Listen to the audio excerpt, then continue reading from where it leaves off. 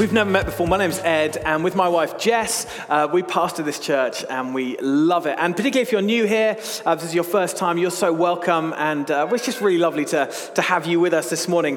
It's the beginning of a new year, so Happy New Year. And I do this thing at New Year, perhaps you do the same. I know a lot of people do this, where on the 1st of January comes around and I begin to start thinking about what I want from the year ahead.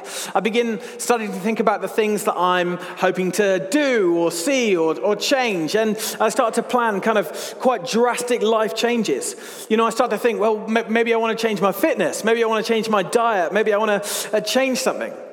What do I want to become in the year ahead? And every year for the last few years, I've planned a dramatic change in my life each year. I try and, come up with, you might call it a resolution, but I never really have, a dramatic change, something that I'm going to do in the year ahead. 2018 was the year of the six-pack. And as you don't laugh, because people on the podcast think I actually have one. But as you can see, that worked out really well for me. 2019 was the year of learning a foreign language, but ich spreche kein Deutsch. I don't speak German in German, and I never really got anywhere with that. 2020 was going to be the year that I finally cut back on my screen time. You know, I was going to spend less time in front of a computer screen and more time in the real world. And then the COVID pandemic hit, and I spent most of my life on Zoom. So that kind of went wrong too. And let's be honest, 2021 was such a year of ups and downs, it was just a bit of a write-off. Now those New Year's resolutions, the things that we set out to do and achieve, a YouGov poll recently told us that although fewer and fewer people every year set one, more and more of us are longing to see something in our lives change in the year ahead. More and more of us are looking at the year ahead and thinking of something that we want to accomplish, something that we want to break free from, something that we want to develop, a new habit or a pattern for our bodies. But the problem is, let's be honest, that these grand plans, they fall apart really quickly. They kind of crumble away. And that's partly because we see the finish line and not the distance in front of us. We focus on the people we want to be at the end of the process rather than the process itself and how we're going to get there. And so no wonder so few people have given up on their resolutions within 5 days of the 1st of January. The big question that I think we need to ask ourselves in 2022 is this: who are we becoming? Who are we becoming? What kind of people are we going to be? Where are we growing and changing and developing? Where do our lives look and sound and feel more like Jesus in the year ahead? And instead of committing ourselves to resolutions that we can't keep, that fall away within just a few days of us making them, we need to commit ourselves to a process in which we allow God to shape and change our character in a way that honors him and demonstrates his glory to the world around us. And so we're going to start a new series today called Grit, How to Develop Your Character. Grit. I'm not talking about the stuff you find on the roads. Instead, we're going to look at the things in our lives over the next few weeks that we can cultivate that will build our character and enable us to be the people that God intended us to be. Grit isn't talent. It's not ability. It's not gift. It's not luck. It's not really intensely wanting something and trying to go after it. Grit is about having a purpose that we care about so much that it organizes and shapes and brings meaning and purpose to almost every other part of our life. And holding steadfast to that goal, that thing, even when we fall down, even when we screw up, even when it goes wrong. Even when the progress towards that thing is getting slow or halted. You know, there is no short-term solution to a long-term project. And you and I, we are not finished articles. And until the day we breathe our last breath, God is not finished with us yet. He's not finished with us yet. I love this simple description of what grit really means. There's a little acronym that's going to appear. Growth. Where are you changing? What's developing in your life? Then resilience. Like, how do you cope when it all goes wrong, when things come at you that you didn't expect or anticipate? Initiative. Where are we seeing opportunities and taking them or moving in the direction of them? And then finally, tenacity. How good are we at persevering when we make mistakes or things get in the way? I think there's probably no better example of this grit, this character, this willful desire to pursue a long-term goal than a man in the Bible called David. You'll have noticed on the title slide, I put a picture of Michelangelo's David up there. Turn with me, if you've got a Bible on you, to 1 Samuel 13. We're going to read verse 14 together in a moment. And we're going to pick up a conversation between a man called Samuel and a man called Saul. And Saul is the first king of Israel, the first person set apart to be king over God's people. And it's fair to say that Saul's kingdom is not going well at all. Like, it's going badly. He's pretty reluctant to start with, but now just a few years into his reign, things are beginning to fall apart. There are these constant wars going on with their enemies around them. Their cities are in crisis, and every time a crisis hits their nation, instead of turning to God, the people, they turn to idols. And they begin to make offerings and give their worship to idols. And as a result of these decisions and this leadership struggle, Samuel prophesies into Saul's life that God's going to replace him with a new king, a different king called David. And David would go on to become one of the most famous and celebrated leaders in the whole history of Israel. David started out life as a shepherd boy, but he became a songwriter. He wrote most of the Psalms that we read in the Bible. He was a leader. Most importantly of all, he had character. He had grit. And in verse 14 about David, it says this: "But now your kingdom will not endure." That's Samuel speaking to Saul. "The Lord has sought out a man," that's David, "after his own heart, and appointed him ruler of his people, because you have not kept the Lord's command." This king, this person who hasn't even sat on the throne yet, David is described as a man after God's own heart. What an amazing description that is. Not because God somehow just picked him out at random. Or like, oh, well, it's that one. I'll pick that one. That's the one who's after my own heart. But because David has pursued and sought the heart of God consistently over a period of life. Not because David's impressive or talented or has all the ability, but because God's called somebody after his own heart. And the contrast between these two kings couldn't be any greater. You've got Saul, who is impressive, who looks good, who probably smells good, who sounds good, who's the king that everyone would want. And then you've got David, the shepherd boy, the weak and powerless one. And God says, this is the one. This is the one who's after my own heart. This is the one who has the character, the resilience, the grit to lead my people. He's not powerful, he's not impressive, but he is sold out for the glory of God.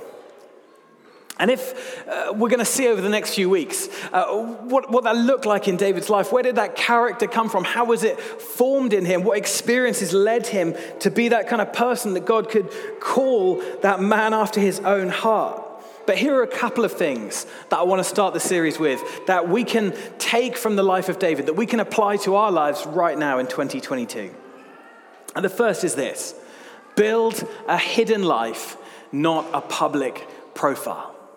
Build a hidden life, not a public profile. The predominant message of our culture is that you have to be seen to be known, that you have to put yourself out there, that you might need to fake it until you make it to be there. But our character isn't made up of the visible parts of our lives, but the invisible ones.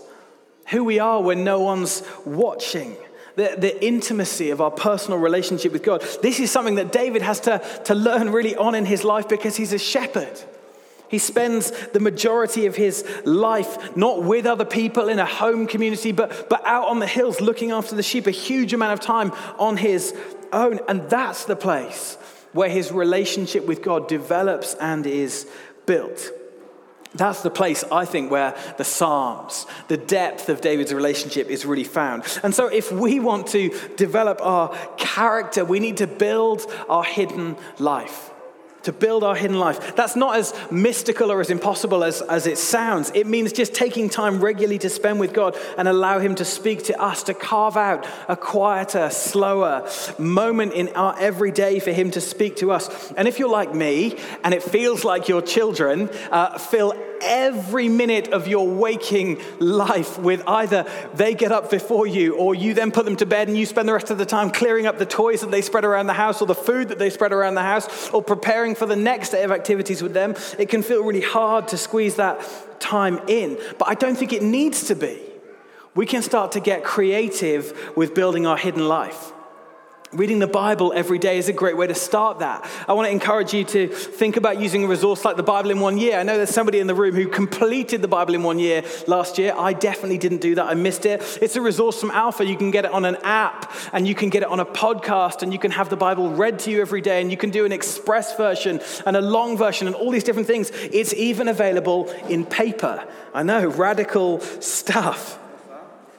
The truth is, it doesn't matter how we carve out that time to spend with God. What matters is that this time hidden with him isn't crowded out by the competing distractions of life. If we want to become people after God's own heart, we have to leave behind comparison. Leave behind comparison.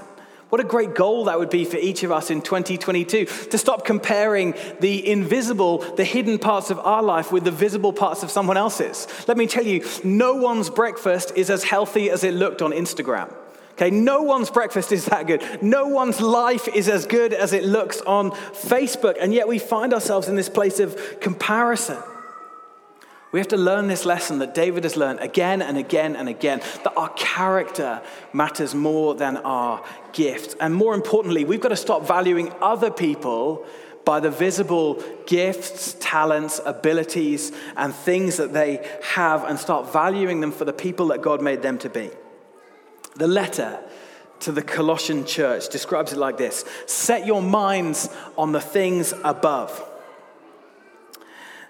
not on earthly things. For you died, and now your life is hidden with Christ in God. And when Christ, who is your life, appears, then you'll also appear with him in glory.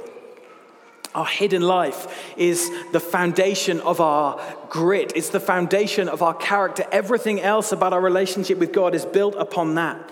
But the second thing I want us to think about applying in our lives right now at the beginning of 2022 is this: live life like it's a marathon, not a sprint. Live life like it's a marathon, not a sprint.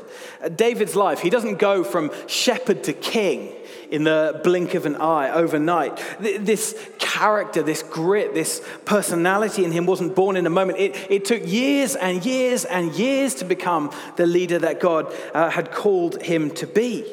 And even when he gets there, he still faces loads of persecution and loads of challenges and loads of people who really hate him and want to take him out. We need to train ourselves to run the marathon and not to win the sprint. Some of you know my wife. She is the most frustratingly sporty person in the world. And she's a massive overachiever. So she's like really into her running. If she's spoken, you've probably heard about it a few times because she loves to tell me about how she ran the London Virtual Marathon in October. And she ran past the church and we all cheered and it was amazing. And, she was doing all this running and she was training every day. And it was, wonderful and exhausting to listen to at the same time. And in comparison, there's me. I'm not a natural runner. I think I'm built for comfort, not for speed. And the thing I've learned is that I cannot run on my own. Like, I just can't do it. I've tried a few times to get into running and I've gone for a run, but I can't do it because I can't pace myself. I set off at the fastest possible speed that I could get. I get 500 meters in and you'll find me sweating and panting, leaning on a lamppost, a bit like Matt was after family worship this morning. What I need someone to run alongside me. I need a partner. I need someone to give me pace. And there's a guy who's here this morning. Where's Matt Giles? He's going to be embarrassed by this, but he's at the back. We run together on a Monday morning. And the only reason I can run any distance at all is because we run together and he sets the pace. And more importantly, he reminds me that there's a cappuccino coming at the end of the run. It's not possible to separate growth from endurance. And often that means pain. I love this quote by a guy called Craig Groeschel. He says, the difference between where you are and where God wants you to be is often equal to the pain you're willing to endure. Now, I'm not saying this morning that God wants us to experience pain or that you should go and seek out pain around you. But let's be honest with ourselves. Growth rarely happens without some experience of pain and suffering. It's the difficult moments, it's the challenging moments where we really grow into the character that God has called us to be.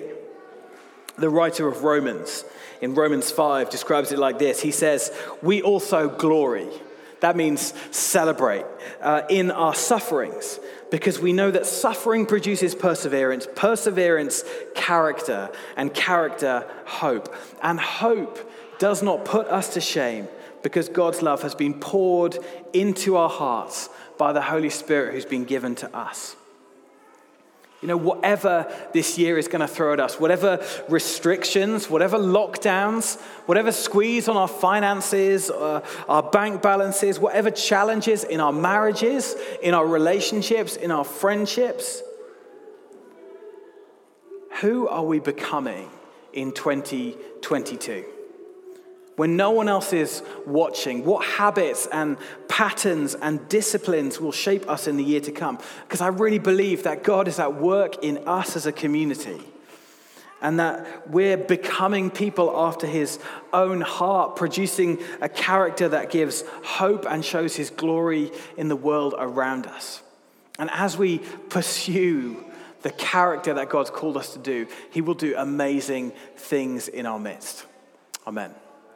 Guys, jump to your feet. I'd love us to pray together this morning. Again, with all the chaos and noise of the children accepted. I'd love us to...